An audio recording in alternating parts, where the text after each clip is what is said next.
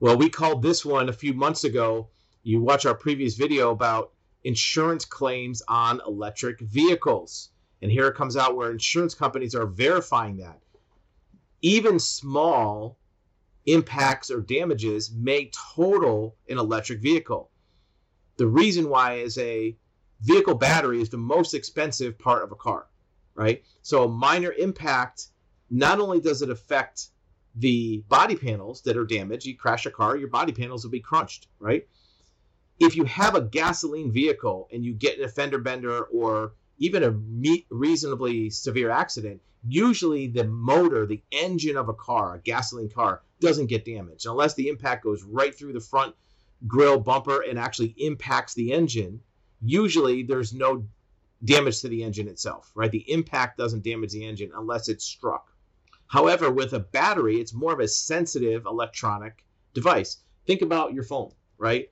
If you drop your cell phone on the ground, yeah, the screen will smash, but sometimes the battery itself and the whole phone is damaged because of the impact.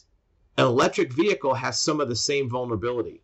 A slightly damaged battery pack, even if it's just through the vibration or the collision or the deceleration, can short out some of the connections. It can breach some of the cells inside that battery, right? Where the chemicals or the rare earth metals that are in there now are damaged or ripped, right?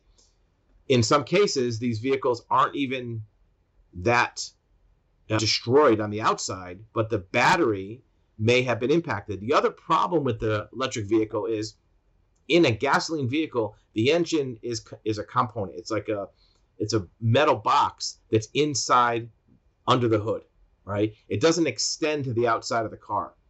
A battery is a flat device that's under the entire floor of the car. It extends all the way to the edge of the door. When you open your door, right underneath the door jamb is the battery on most electric vehicles. So if the impact pushes in even 2 or 3 inches on the side, it can damage the battery. On a gasoline vehicle, the damage has to be very severe to go in 1 or 2 feet, sometimes more, into the battery, into the engine bay in order for it to damage a gasoline engine. In fact, if the car's hit on the side, the engine itself is fine. If it's hit in the back, the engine is fine.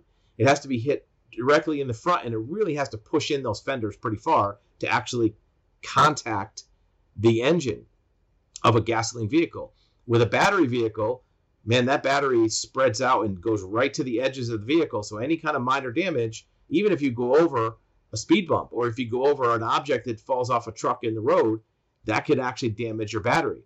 And this can create a total loss vehicle, and it can do 2 things as a consumer. First of all, you have your deductible.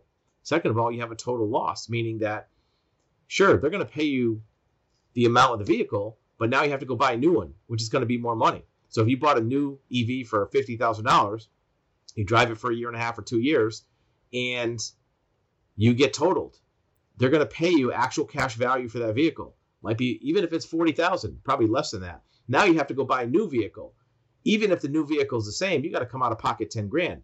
A new one 2 years later is probably going to be more money, 55, 60,000. So this is a very large financial risk, where on a gasoline vehicle, it's less likely your vehicle is going to be totaled unless it's a very hard wreck.